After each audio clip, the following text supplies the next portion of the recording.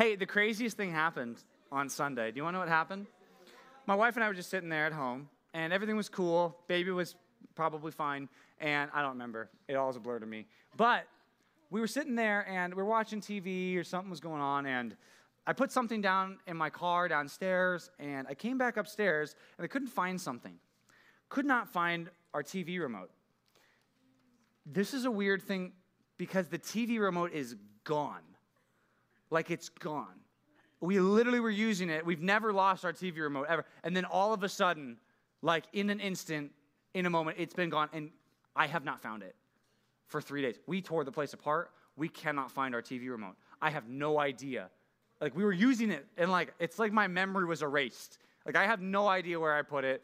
We've checked everywhere. We checked all the rooms of the house. It's just kind of a weird thing to do, to like check your bathroom for a TV remote. But it's not between the couches. That was the first place we looked.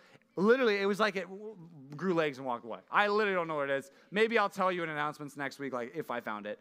But I might just have to order a new one because I literally cannot find it. I have no idea. It is the weirdest thing. And I guess part of the problem is it's a small remote. It's an Apple TV remote. I don't know if you ever... You're like, oh, not a big brick, you know. No, it's an Apple TV remote. I don't even know where I'm supposed to look now. I don't think the baby ate it. It's a good question. Again, guys, like, everything that you have said, I have looked. I even looked in the car. I can't find it. I don't think it's on my roof. It's not on my roof anymore. That's a good point. I didn't go to the store. We didn't even leave the house. I just went downstairs in my car, and I came back, and I couldn't find it. And I don't think it's in the car. That's my whole point. Here's my point. I can't find it. I looked everywhere, Matea. I couldn't find it. I just don't know where it is. And that's my point. We might have to buy a new one because we can't do much with the TV without a remote. We can kind of use it on our phones, but it's not as convenient. It's a little bit hard. But it's one of those type of things that is easy to lose. And I actually thought before we got an Apple TV, like, we're going to lose this remote at some point, and it's officially gone, and we don't know where it is. Hopefully we'll find it one day. But in my mind, it's gone because it's small, because it's easy to lose. Good thing my entire identity and happiness is not wrapped up in my Apple TV remote. I don't know if yours is, but mine's not. So it's been fine not using it the last couple weeks. As silly as that is, I want you to think there are many things that are just as easy to lose as a little tiny Apple TV remote that many people in this room find all their happiness and all their identity in. If you find all your happiness, all your satisfaction, all your fun, all your identity in something that you can lose, the problem is at some point you will lose it. And the problem with that is usually when you lose it, if all your happiness is wrapped up in having that one little thing, then you're not going to be happy anymore. Things are going to be really bad. And for a lot of you, if it's with people or with school or with your sports, all those things can end. Everything that is here on this earth is going to go away at some point in time. Even you're going to go away at some point in time. And the reason I bring that up is because today, the psalm we're going to look at, David says, my happiness and my hope and my life and my identity is all in something that I cannot lose, something that will never go away. He says, all of my happiness is wrapped up in my relationship with the Lord. It's all wrapped up in God, and I can never lose the Lord. And what he says is, I always want to be kept safe in a good relationship with God. And I want us to look at this passage, Psalm chapter 16, right? Comes right after what we looked at last week. Psalm 15 is what we talked about last week. Now we're looking at Psalm 16. Because the problem is, for a lot of us, if you really start to think about where your happiness is, what you love, what makes you happy. If I said, if there's one thing that you could not lose, what would it be? Would it be your family, your friends, your school, your sport? Maybe a talent that you have. If I could lose everything, but keep that one thing, what would it be? With that one thing, if I was missing that one thing, then I could never be happy again if I'm missing that one thing. What's the fill in the blank there? What's the answer there? Okay. For David, he says, the only safe place for you and for me is that all of our happiness is wrapped up in something we cannot lose. If it's wrapped up in God. I want us to check out Psalm 16. Look at verse 1. It says this. First thing David says is, preserve me, O God. We don't know if something was going wrong in David's life. Maybe it was, but maybe it wasn't. But he says, I want to be kept safe, O God. He says, for in you I take refuge. He says to God, you're my Savior. You've saved me from every hard time. You're going to save me from everything in the future. I know that you are going to keep me safe. So God, please keep me safe. Verse 2, I say to the Lord. So this is now a prayer that David's praying. He says, you are my Lord, and I have no good apart from you. Imagine if I said that about the Apple TV remote. I have no good apart from you, Apple TV remote. What happens if I lose the Apple TV remote, right? Oh no, that's correct. I'm not happy anymore. I can't be happy because all my happiness would be wrapped up in that thing. But I lost it, and I don't know where it is. So it's gone. And if all my happiness was in that, I guess I'd be a depressed person, okay? I could never be happy again. Here's the problem, though. David says, my happiness is not in something that I have. It's not in a person that I'm interacting with. It's not with my family. It's not with my mom or my dad or my best friends. He says, all my good is wrapped up in God, and that's it. In God alone. Every good thing he has is directly connected to God. Verse number 3, he says, but there are people who I do love that live in the land with me. He says, as for the saints in the land, the people who are God's people, they are the excellent ones. He says, it's not the ones who have a lot of money. It's not the ones who are super famous. It's not the ones who are very talented, that are the noble ones, the important ones. He says, it's God's people, the saints, the people in every age that are following God. He says, those are the people that I love. They're excellent, more excellent than their counterpart, even if they're not rich or famous or anything like that. He says, in whom is all my delight. He says, I love being with other Christians. I love being with other saints. That's where I want to be. It says in verse 4, I don't want to be with some people. He says, the sorrows of those who run after another God shall multiply. Imagine that. Take sorrow upon sorrow upon sorrow. He says, everybody who runs after another God, people who want to follow false gods, people who want to follow the God of fame, people who want to follow the God of money, people who want to follow the God of pleasure, people who want to follow the God of everyone liking you. It says those people will have all their sadness will just get worse and worse and worse if they're wanting something and chasing after something that's not the Lord.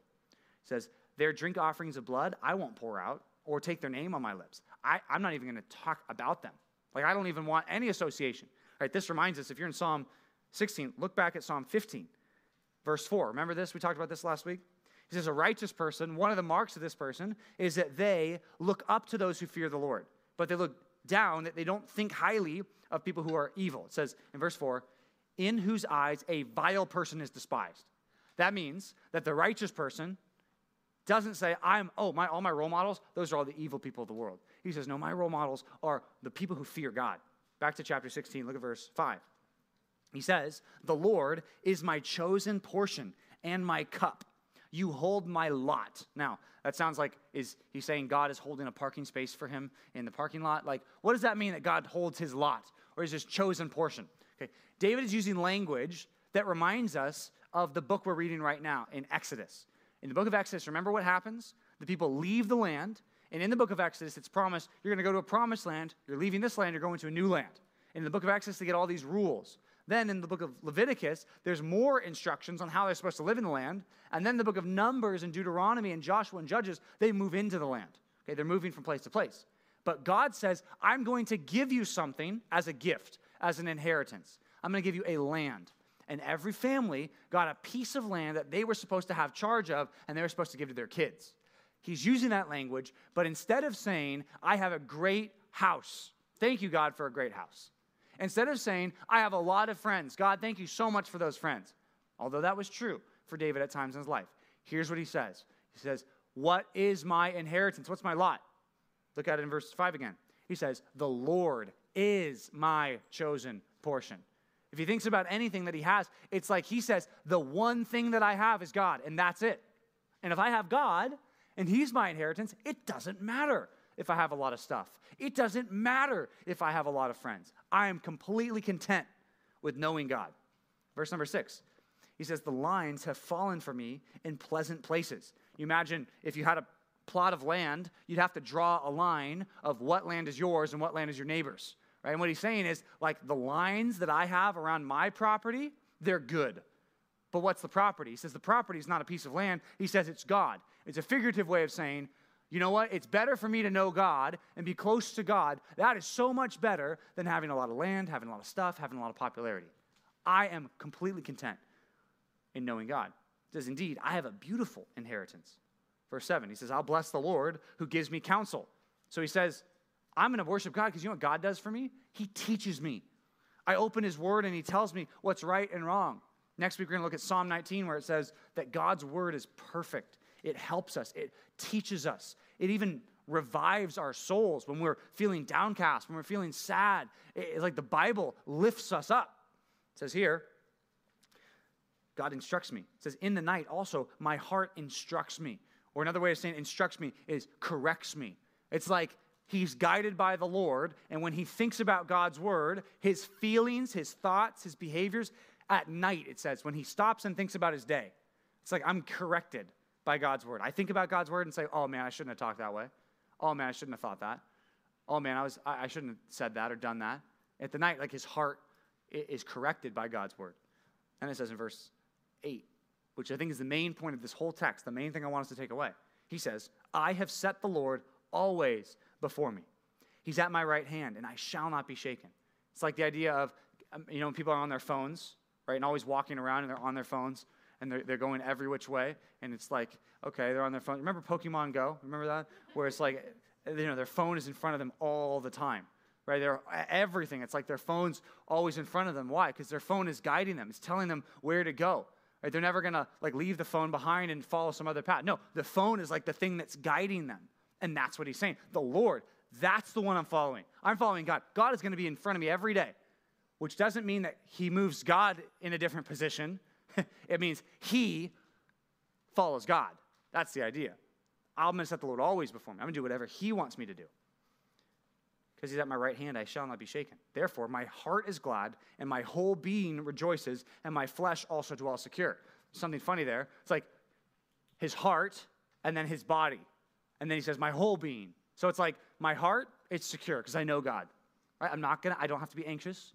I don't have to be depressed. I don't have to go to deep sadness or bitterness or anger. I don't have to go there because God is good. I don't have to go there. My heart doesn't have to go there. But also, my whole being, like everything about me, rejoices, even if times are hard.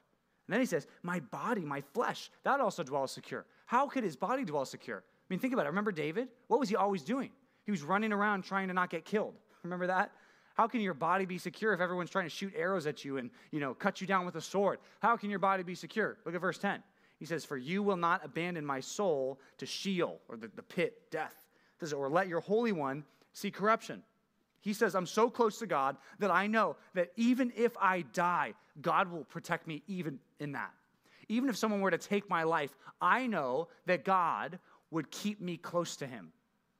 The New Testament authors pick this up and say, this is about David for sure. David writes about himself, but David writes even more than about himself. This is like what Jesus does. Jesus, his body, although it goes in the ground, it's not corrupted. It doesn't sit in the ground and waste away for years and years and years. No, he rises again. They say this is about Jesus too. This isn't just about David. And he says, verse 11, you make known to me the path of life, and in your presence there's fullness of joy, and at your right hand are pleasures forevermore. Like God tells David what the right path is. He tells us as Christians what is the right path for us. The Bible will tell us that. And further, it says, with God's presence, when we get to be with God one day, face to face, there will be fullness of joy. We have little joys now. We have little things that excite us. We get excited when a package comes in the mail. We get excited when the Amazon package shows up, don't you? Right? It's fun, right? You get even more excited when you enjoy a good relationship, when you have a good friend, right? When things are going well at home, it's even more satisfying. Right? You'll do well in sports and things will be fun. You'll create a good art project and you'll be like, yes, this is so good. I love this. You'll get little joys. And they're fine. They're great. They're little joys. But that's all they are. They're just little joys. They're not fullness of joy. None of them are. And also, they are not like this. It says, at your right hand, God, are pleasures forevermore. Every good thing that you could experience in this life will be short. It will be short-lived, even if it's the best thing. I mean, imagine, what's the greatest thing that you think could ever happen to you? A lot of people say, winning the lottery, right? That's the greatest thing that could ever happen to me. Other people say, I don't really want to win the lottery. I just want to find someone. I want to get married. I want to have kids. I want to have a family, right? Okay, that won't make you happy either. Right? That's a good thing. It's happy, but it won't make you happy. Right? Winning the lottery, it might make you happy for a little bit, but it won't make you happy. None of those things will. None of them. And that's going back to the Apple TV remote. The problem is if you start to think what you find your happiness in, I bet most of the things that we find our happiness in are little tiny things that can get lost. So the question tonight is, where is your joy? Where is it? Is it with God or is it in something else? That's the question we need to ask. And that's the question, that's our title tonight, where is my joy? That's the question that we're asking God. And we want to have that answered. And hopefully the answer is that my joy is in the Lord. For us, verse 8 is kind of the key thing that Christians need to do. The idea of setting the Lord always before me. That means focusing on God every day because he's your only solid source of salvation in verse 1. He's the only source of happiness in verse 2. He's the only source of guidance in verse 7. He's the only source of hope for eternal life in verse 9 to 11. So all of these things point us back to we need to focus on God and he needs to be our joy, nothing else. First thing that I think we see the opposite of this is in verse 4. So I want to take verse 4 out and just look at that one real quick before we do anything else. Point number 1 is all about verse 4, where it says that the sorrows of those who run after another god shall multiply. David says, I'm happy because I'm with God. But the people who make their God something else, their sadness is just going to get worse and worse and worse and worse the farther they go down that path of sin. So point number 1, the thing I want you to realize first is I want you to realize that all your idols will break your heart. Realize all your idols will break your heart. What's an idol? Well, an idol is something you put before God, something you love more than God. You could even take a good gift of God, like your friends, like school, like sports. You could even take a good thing from God and put that in front of God, and now that's your new God, and that's your idol. David talks like he's loyal to God alone. It's like, I'm only loyal to God, more than anybody else, more than anything else. Reminds us of that first commandment. Remember the first commandment of the 10 Commandments? Exodus 20, verse 2 and 3. God says, I am the Lord your God. I brought you out of the land of Egypt, out of the house of slavery. So God says, I saved you. I am your only God. Now you shall have no other gods before me. No other gods before me. What does that look like? That means that you're not bowing down to any idols. And you said, well, I didn't bow down to any idols this week, right? Well, I bet you did in ways that you didn't think of.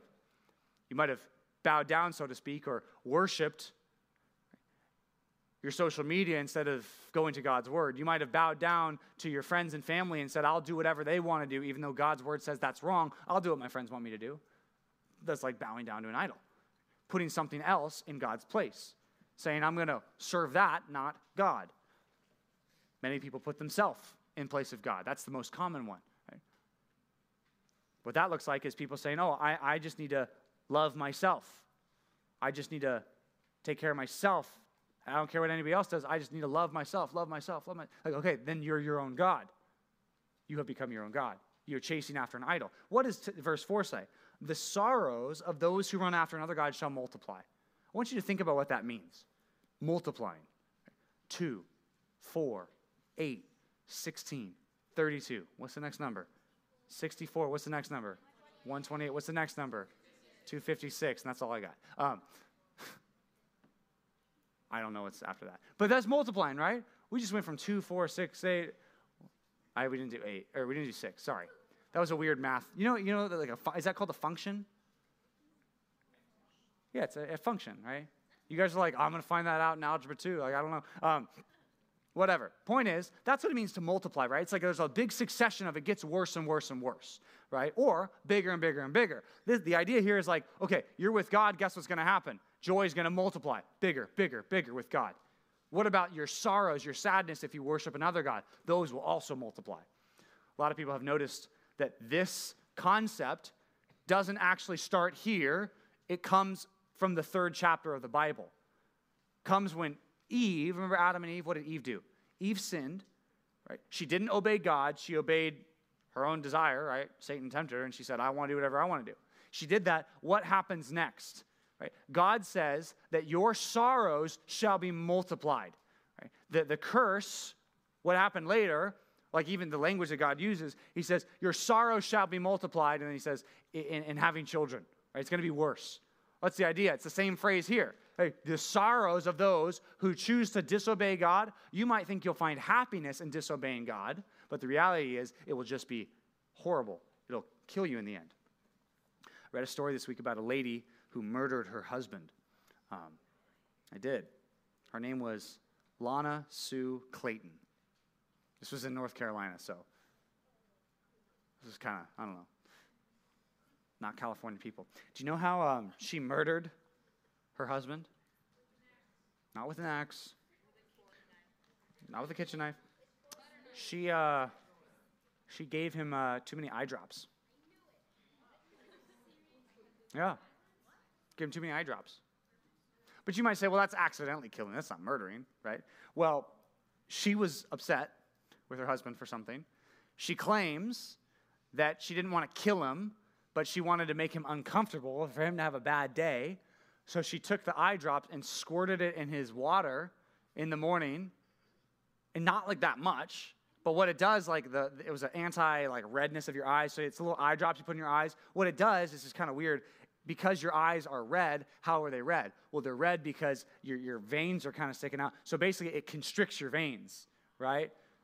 So in your eyeball, but you only take a little drop at a time or 2 drops, and it will kind of make your eyes not be red anymore because the vessels or the little vessels will just kind of constrict and it won't be red anymore, right? Oh, great, your eyes aren't red. Doesn't fix any problems, right? So this lady thought, oh, it's a good idea. I want my husband to have a bad day. So she takes it, squirts it in his drink, and he dies because it messes up his whole circulatory system, because it's like you're not supposed to take that much, especially not supposed to take it in your mouth, right? Probably means it's not very safe for your eyes either, now that I heard about that. So maybe don't use no red eye drops, because that might kill you. But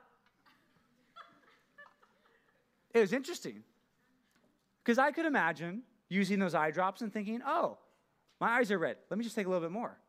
Oh, let me just take a little bit more. Oh, my eyes aren't getting, just a little bit more, right? And then I die, right? More of it. And then you die on the way to work or school, right? That's what happened to this guy. So she claims she didn't mean to kill him, but we're not too sure about that, are we? We're not too sure. I think she might have meant to kill him.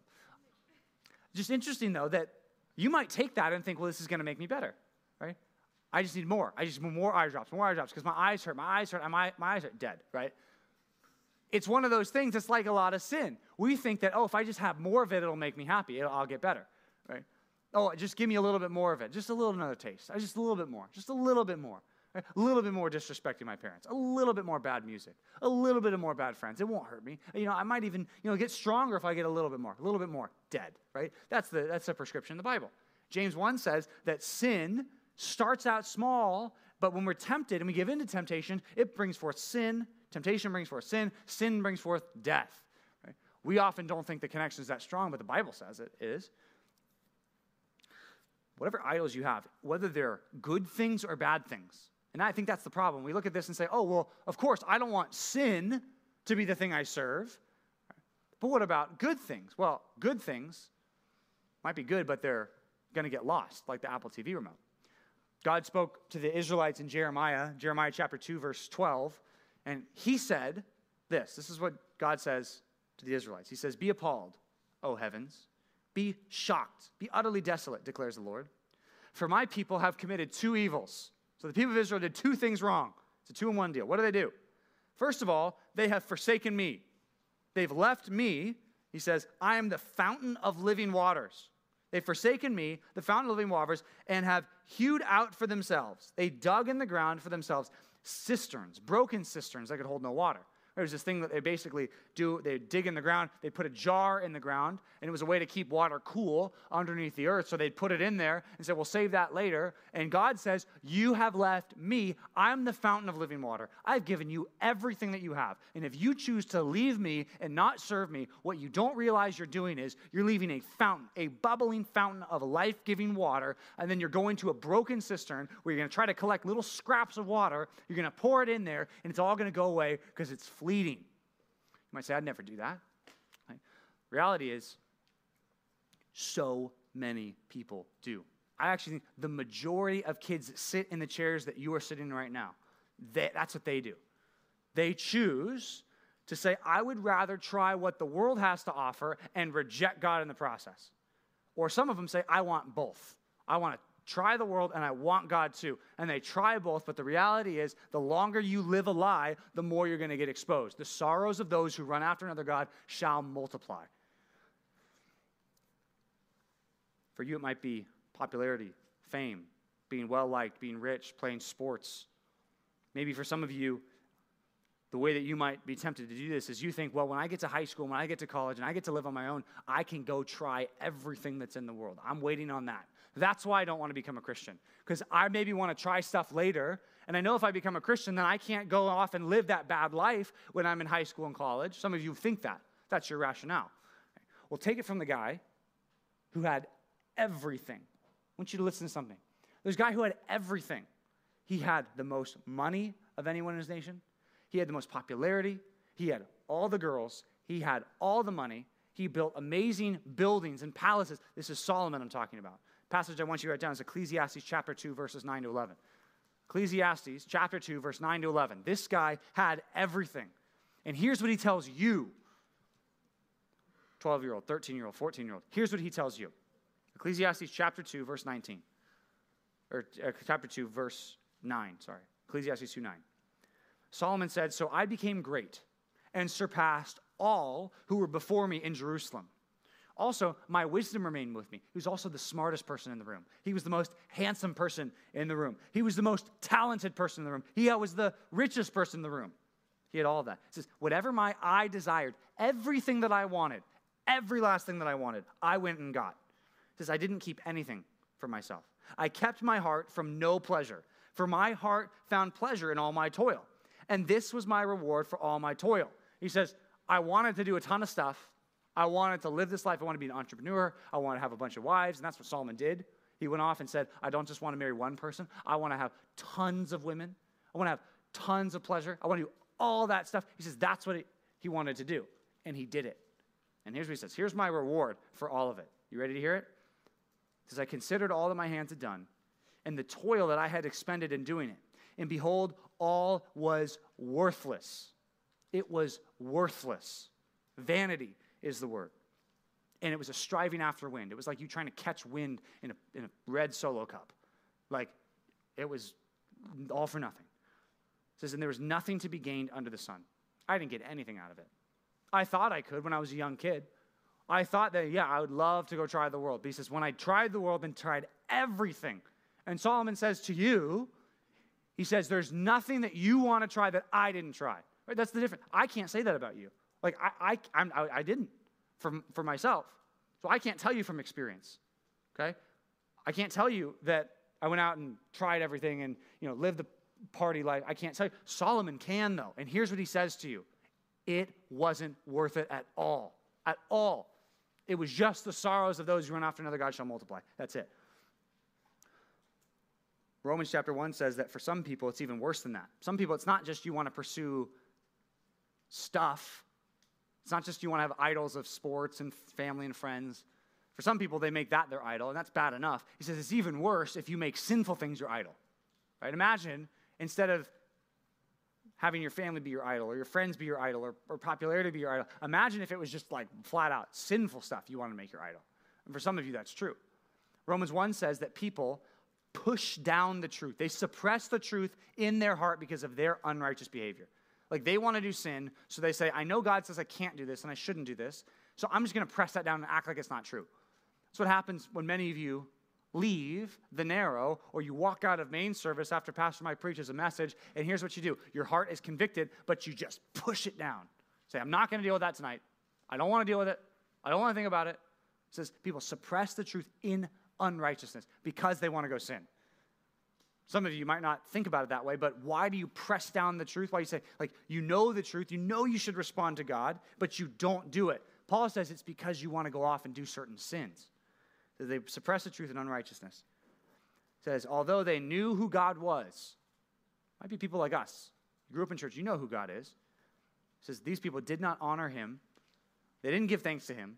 They became futile in their thinking. Their foolish hearts were darkened, and they gave up the glory of God, and they worshipped things resembling man and beasts and animals. That's what happens when you say, I don't want to serve God. You start worshiping other things. Romans 2, verse 4 says that sometimes those of us who grow up in church, who learn a lot about God, we presume on God's kindness. We see, well, God's been so kind to me. I mean, surely I'm fine with God. And Paul says, no, you're not getting it. He says, do you presume on the riches of the kindness and forbearance and patience of God? Right? Do you think, well, because God hasn't struck me dead, well, then that must mean I'm a Christian. Right? He says, no, that's not how it works. He says, do you not know that all of those things were meant to lead you to repentance? You're supposed to turn from your sins. You're supposed to see, God has been so good to me, I need to turn from all my sin and follow him. That's it. Not running away from him, but turning to him. Verse number 5 in that passage, the next verse, Paul says, but because of your hard and impenitent hearts. Impenitent means they won't bow. It's like your heart will not bow to God. He says, because of that, you are storing up for yourself wrath on the day of wrath, when God's righteous judgment will be revealed.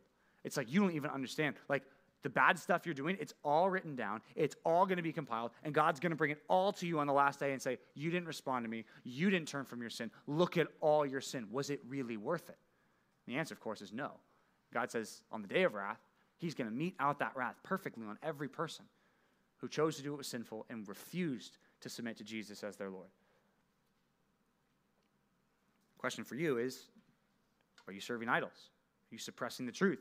Are you not becoming a Christian because you are planning to do some kind of sin in the future because you think that's going to work out for you, right? David says, no, the sorrows of those who run after another god shall multiply. It'll just get worse and worse. Do you realize that God's gifts in your life, the good Christian family he gave you, or the parents who love you, it's like you don't realize that maybe God gave that to you? Those good gifts, they're meant to lead you to turn from your sin, not to keep walking in your sin. Or are you like the person in Romans 2:5 who's like every day storing up judgment, more judgment, more judgment, more judgment? Only Jesus can take that judgment away. That judgment only goes away when you turn from your sin and you trust in Jesus and you ask him to take all your sin away and all your condemnation, all your guilt. And the moment you do that and say, I'm going to follow you for the rest of my life and I'm going to trust you, Jesus accomplishes that work of salvation in your life. He will take that burden away in a moment, in an instant. And David is a person who knows God, and he knows what it's like to be close to God. And that's what he talks about. That's really what this psalm is all about. The warning for us is, do we even think like this? That's point number one. But the thing that we're supposed to do as Christians, if you do know God, you have turned from your sin, then we're going to start putting into practice the things that David says here. First of all, point number 2, I'd love for you to write this down. I want you to enjoy true happiness in knowing God.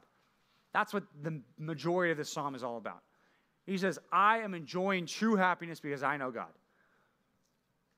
I referenced this before, but the conversation about David says, my inheritance, my lot, in verse 5 and 6 especially, says, the Lord is my chosen portion and my lot, my cup. The cup represents blessing. In Psalm 23, he says, my cup overflows. Surely goodness and mercy will follow me, will pursue me all the days of my life. God gives good gifts to his people. But also the idea of the chosen lot, that also comes from the Old Testament. I didn't tell you that before, but I want you to write this verse down, point number 2. Numbers 18:20. Numbers 18:20, a random little passage there, but I think that's what David's quoting. Numbers 18:20, the Lord said to Aaron. Remember, Aaron is the brother of Moses. From Aaron's family came all those priests, the Levites, right? That was Aaron's family, the priests. Here's what God says to the priests.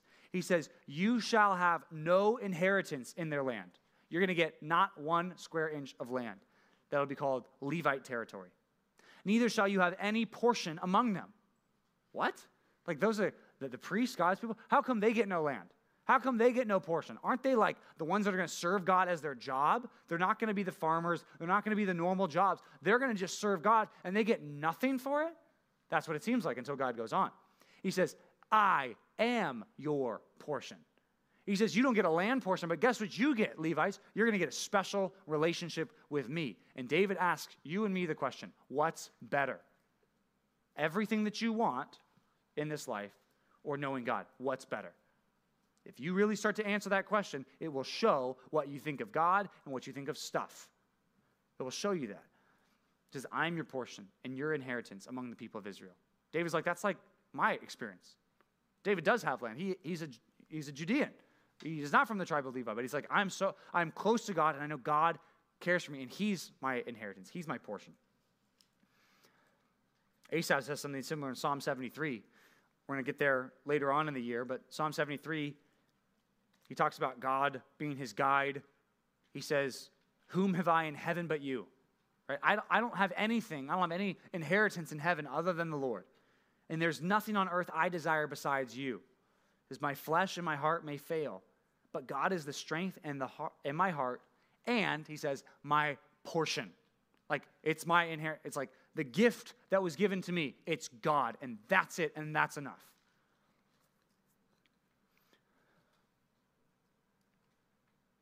Enjoy true happiness in knowing God. If I said, what's going to make you truly happy? I bet you could give me a big list of things. I want this, this, this, and this. It might start out with stuff, right? I really like this thing. I really like this thing. I really like this device. But then it would probably go on to relationships. I really want to be friends with this person. I really want people to like me. I really want people to think I'm funny. I really want this, this, this. Then it might go on to things like, in the future, like money. I really want to be successful. I really want people to look up to me. I really want to be respected.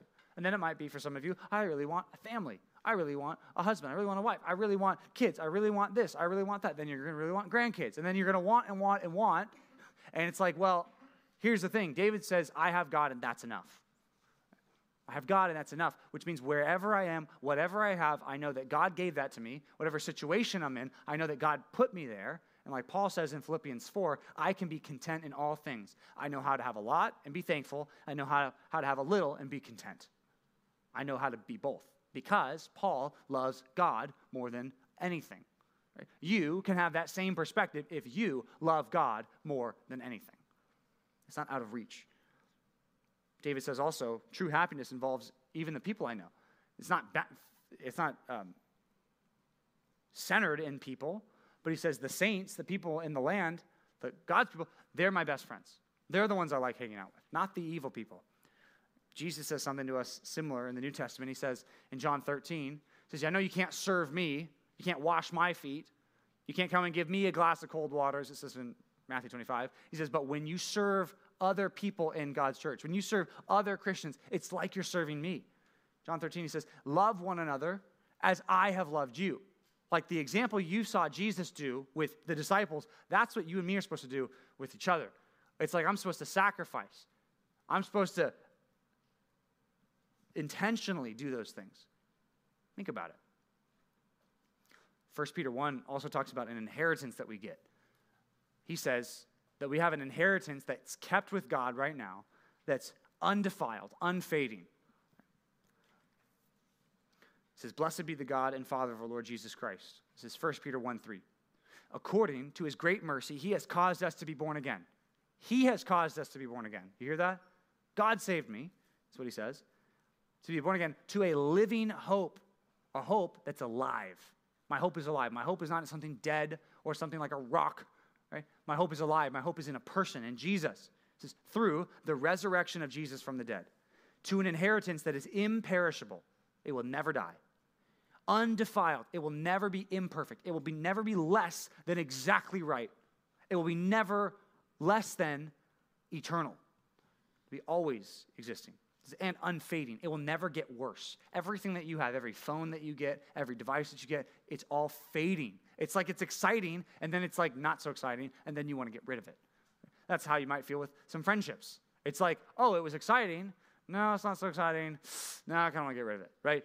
All these things that you think, oh, I'll be happy if I get that thing.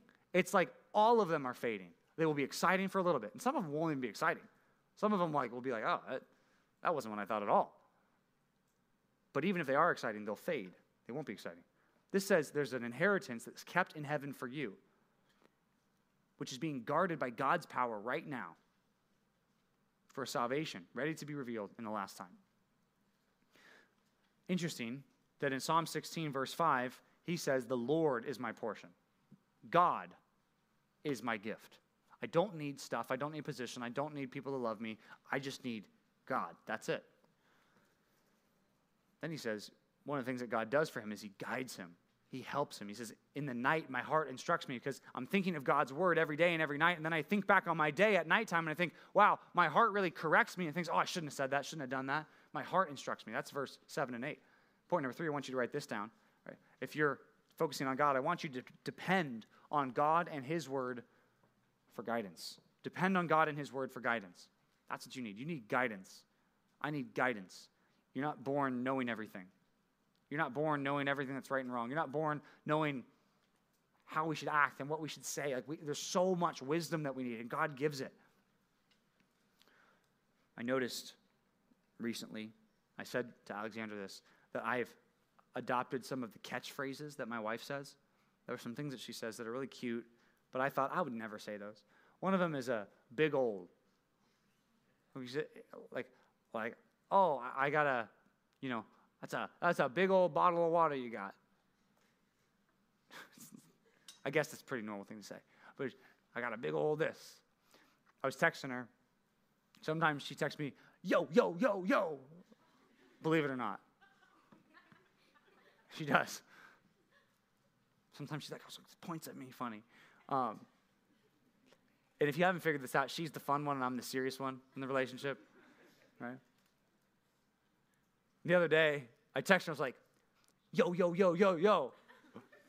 What am I doing? I'm so weird. I never thought I'd do this. I was like, oh, we got a big old bottle of water. I'm like, oh. My wife is changing me. I'm starting to say the stuff that she says. I caught myself doing that. That's good. I should probably be more like Alexandra in a lot of ways. So that's good. But the truth is, you and I we're all shaped by people. You have some of the phrases that your parents say, right? You make some of the same facial expressions. You do some of the same things that your friends do. Right? You're shaped by your associations. And what David says is, I'm shaped by God's word. I want to be guided, directed. I want my choices to be all shaped and molded to God's word. I don't want to just live however I'm going to live and then not be shaped by God. I want to be shaped by God and his word. Colossians 3 says that. I want you to write that passage down. Colossians 3:16. He says here, let the word of Christ dwell in you richly. It's like God's word should be in your heart and it should dwell richly in your heart, which means you probably can only deal with so much of that at a time, right? You can't so much let 20 chapters dwell in your heart richly all at once. We just need little chunks and bits at a time, which is why as we read the daily Bible reading, I'd really encourage you, and I say this sometimes in the DBR snapshots, but I really encourage you to take a couple verses and just think about them. Meditate on them. Think about them over and over again. Just one verse or two verses over and over again. Just thinking about them, meditating on them. It says, let the word of Christ dwell in you richly. Guess what happens when you are dwelling on God's word richly? What happens when I am dwelling on God's word richly? The next thing he says is you'll start to teach and admonish one another in all wisdom. So if God's word's in you, now you're going to be able to identify in situations, oh, God's word says this, what we should do. God's word said we shouldn't just do that, we should do this. It's teaching, admonishing one another. Then it says it makes us happy, singing psalms and hymns and spiritual songs. And also, the last thing it does is it creates thankfulness in our hearts towards God. We're thankful that God has been good. And whatever you do, in word or deed, do everything for the name of the Lord Jesus, giving thanks to God the Father through him. So it's like, okay, if this starts with us focusing on God's word, like David says here, God's word's my guide, what's going to happen? Well, we're going to start to act a certain way. We're going to start to teach and admonish one another. We're going to start to sing at random times, right? Even if you're not musical, right? You're also going to be thankful, right? How different would you be, let's imagine, in a really hard time or just in a normal time? Either way. If you were dwelling on Christ's word, then you were able to teach and admonish one another. Then you were singing joyful songs, and then you were thankful to God. You see how that shapes everything about how you live. Depend on God's word. James 1 says that God's word is like a mirror. You know that passage, right? James 1:22. It says that God's word is like a mirror. It shows you what's wrong. He says the problem for so many people is they look at God's word, but they don't dwell in God's word. And when they don't dwell in God's word, they think, oh, that was nice. What's my next thing to do today? Oh, read my daily Bible reading. I'm done. All right, what's my next thing to do? And then you forget about it, and I say, what did you read this morning? And you're like, something about priests, I think, maybe? Was it about priests, right? We're all guilty of that sometimes. James 1 says, if you look to the Bible and you see what's wrong with you, but you forget, it says it's like a person who looks at their face in the mirror and then goes away and forgets what they look like and think, did I have something between my teeth? I don't even remember. Can you imagine if you thought you had something in your teeth and you looked in the mirror and then you immediately forgot? Some of you guys, like, that happens to me all the time. So sometimes happens to me, to be honest. But it's like, no, if you want to be more like Christ and be changed to be more like him, no, you need to think about it often. You need to be led by God's word. The last part of this chapter is the most interesting, I think. Psalm 16, verse 9, 10, and 11. Verse 9 says, "Therefore my heart is glad and my whole being rejoices. My flesh also dwells secure, for you will not abandon my soul to Sheol or let your Holy One see corruption." You're never going to let your people be away from you. You're never even going to let our bodies be gone and destroyed forever. You're going to do something. You're going to remake our new bodies. You're going to do something with that. In God's right hand, there's fullness of joy, pleasures forevermore. When you're dead, you're going to live forever. That's kind of what he's saying. I said that this is really about Jesus in many ways. Peter preached a sermon in Acts 2 and said this is all about Jesus. Paul preached in Acts 13, what we're about to go over in main service, and he quotes this passage. He says that was about Jesus, who was in the grave for a short amount of time, but God didn't abandon him. And his flesh, it wasn't corrupted. He was only in the ground for 3 days, and then he rose again. It's about Jesus. If you know what the New Testament says about Jesus, in his resurrection, he promises his people eternal life. When he rises again, that's promise that Christians, God's people, will also rise again to new life. How can you be happy no matter what? What if something terrible happens? What if someone close to you dies? What if you lose everything? What if your parents go through a hard time? What if your parents get divorced? How can you be happy? How does that work? Right? Well, if my hope's only in God, right? What about it if you were to be at the point of death? How could you possibly have your happiness in God? If you were going to die. Imagine if you found out you were going to die. It doesn't happen very often, right? But it does. Happens sometimes. Leukemia, things like that. Car accidents, right? People your age die every day.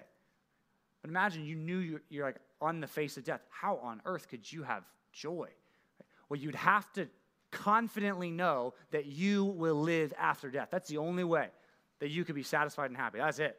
Without a firm confidence in that, you would be shaking in your boots. As Hebrews 2 says, you'd be enslaved to the fear of death.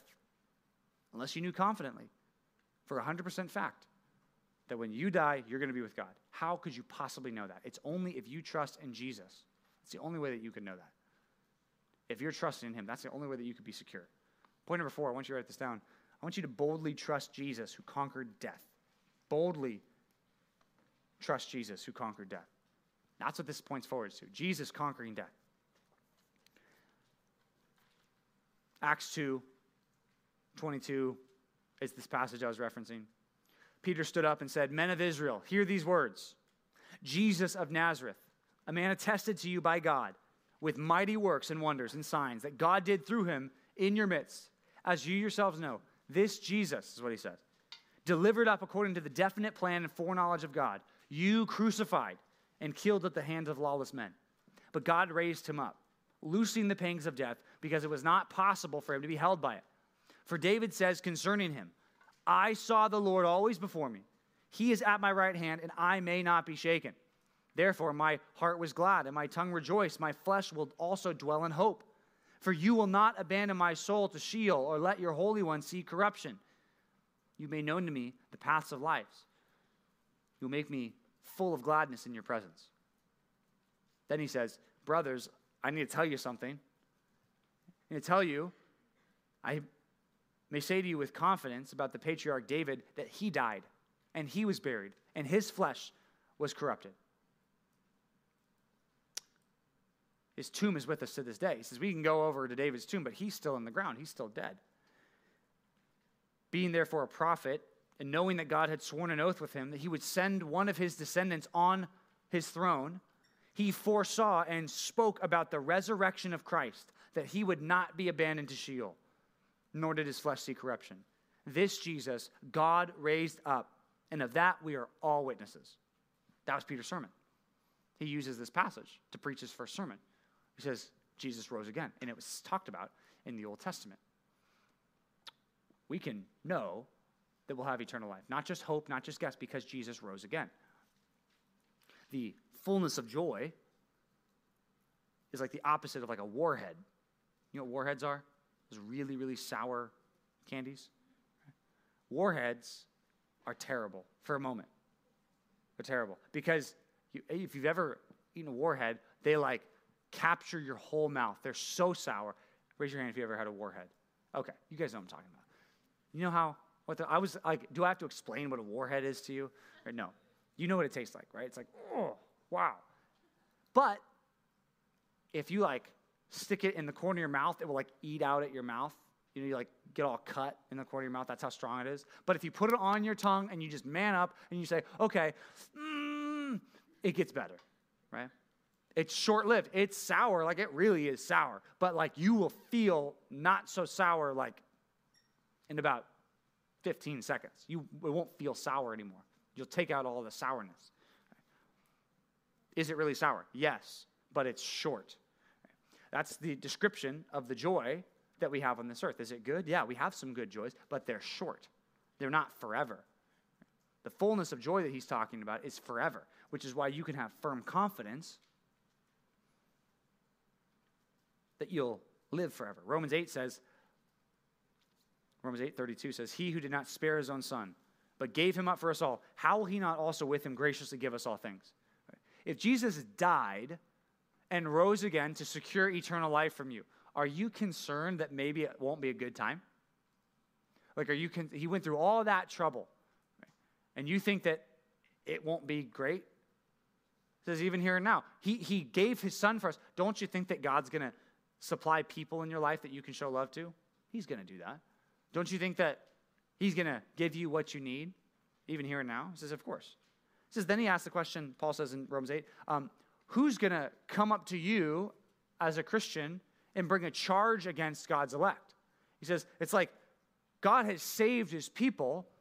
If someone comes up to you and says, no, you shouldn't be a Christian because you did all these bad things. It's like, well, you're going to bring up that up to God. Well, God already paid for their sins. Who's going to bring up a charge against God's elect? You think you can ever walk away from this relationship with God? You don't understand how secure you are in God. He says, who's going to condemn God's people? It's Christ. He already died for them. Moreover, he was raised. He's at the right hand of God, and right now he's interceding. He's caring for his people. Verse number 35 says, who shall separate us from the love of Christ? Shall tribulation or distress or persecution or famine or nakedness or danger or sword? Shall any of those things separate us from the love of Christ? His answer is absolutely not. In all these things, we are more than conquerors. Right? Jesus conquered death. He says, we're conquering death with him. It's important to feel secure. That might be one of the most important feelings, right? So, everyone wants security.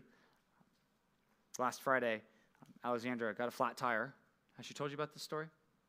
She got a flat tire on her front left tire. And when we're talking about flat tires, there are such a thing as like a little flat tire, and then there is such a thing as like the tire is completely gone, flat tire. This thing was like, the rim was like on the ground.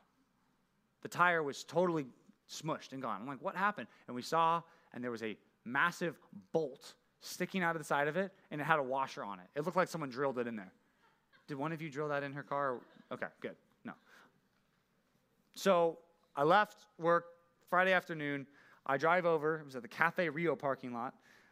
We looked like weirdos, right? Changing the tire, right? So got the spare tire, got the jacked the car up, right? Trying not to make it fall on top of me. That would have been bad. Taking off the tire, using the little tool thing, putting the new tire on, little donut. That's what they're called, donut tire. It's like a little tiny black tire, but it's smaller than the normal one. She drives a Jeep, so the normal one's got like this big, nice tire. This was like a bike tire. It was tiny. And I was concerned, like, what if I don't put it on tight enough? So I'm like, okay, you don't drive it. I'm going to drive it. So I drove it home. She drove my car. She put Eden in my car. I drove her car. Okay. It was the scariest 10 minutes. I'm not kidding you. The car would like pull to the left. And then it would like pull to the right. I'm like, that shouldn't even be happening. Like, you'd think maybe pull one way and not the other way. This thing was sketchy. It was bad. I was scared. And then the next day I was like, we went on a trip the next day. Got back on Monday. And I really wanted to play golf on Monday. So I took it to golf. Because I was like, I don't want you to drive it. So I took it on Monday, and I drove it around on Monday, and that was also sketchy. And I was driving on the freeway. Guys, It says you're not supposed to go above 55. I was going right at 55. I'm sitting there in the right lane, right? I know this doesn't mean much to you, but your parents would have honked at me. Maybe your parents did honk at me because I was going too slow on the freeway. But it was scary because every time I moved or turned, I felt like I am going to crash this car. What happens if I didn't put the tire on enough and like it just falls off? Like that's a real thought. I was like, what if it just falls off? Maybe it's going to fall off. Like this could be my last day. Like I might die on this freeway today. I can't believe I'm doing this. I'll have to go play golf. But it's okay. It survived. It was great. Got new tires, 4 new tires because, because they were bald. Balder than Eden. But it felt really good to put those new tires on. Like it was like, okay, this is how this car is supposed to be. It was secure. You know, with God, it's sometimes we feel like we're driving a car around with a little donut on. Feels insecure. Feels scary. Scared I'm going to die, right? But the reality is, if your trust is in God and your happiness is in God, it's not in stuff, it's not in your friends, it's not in your relationships. If it's in God, you are more secure than even the Jeep is with nice tires. You are completely secure.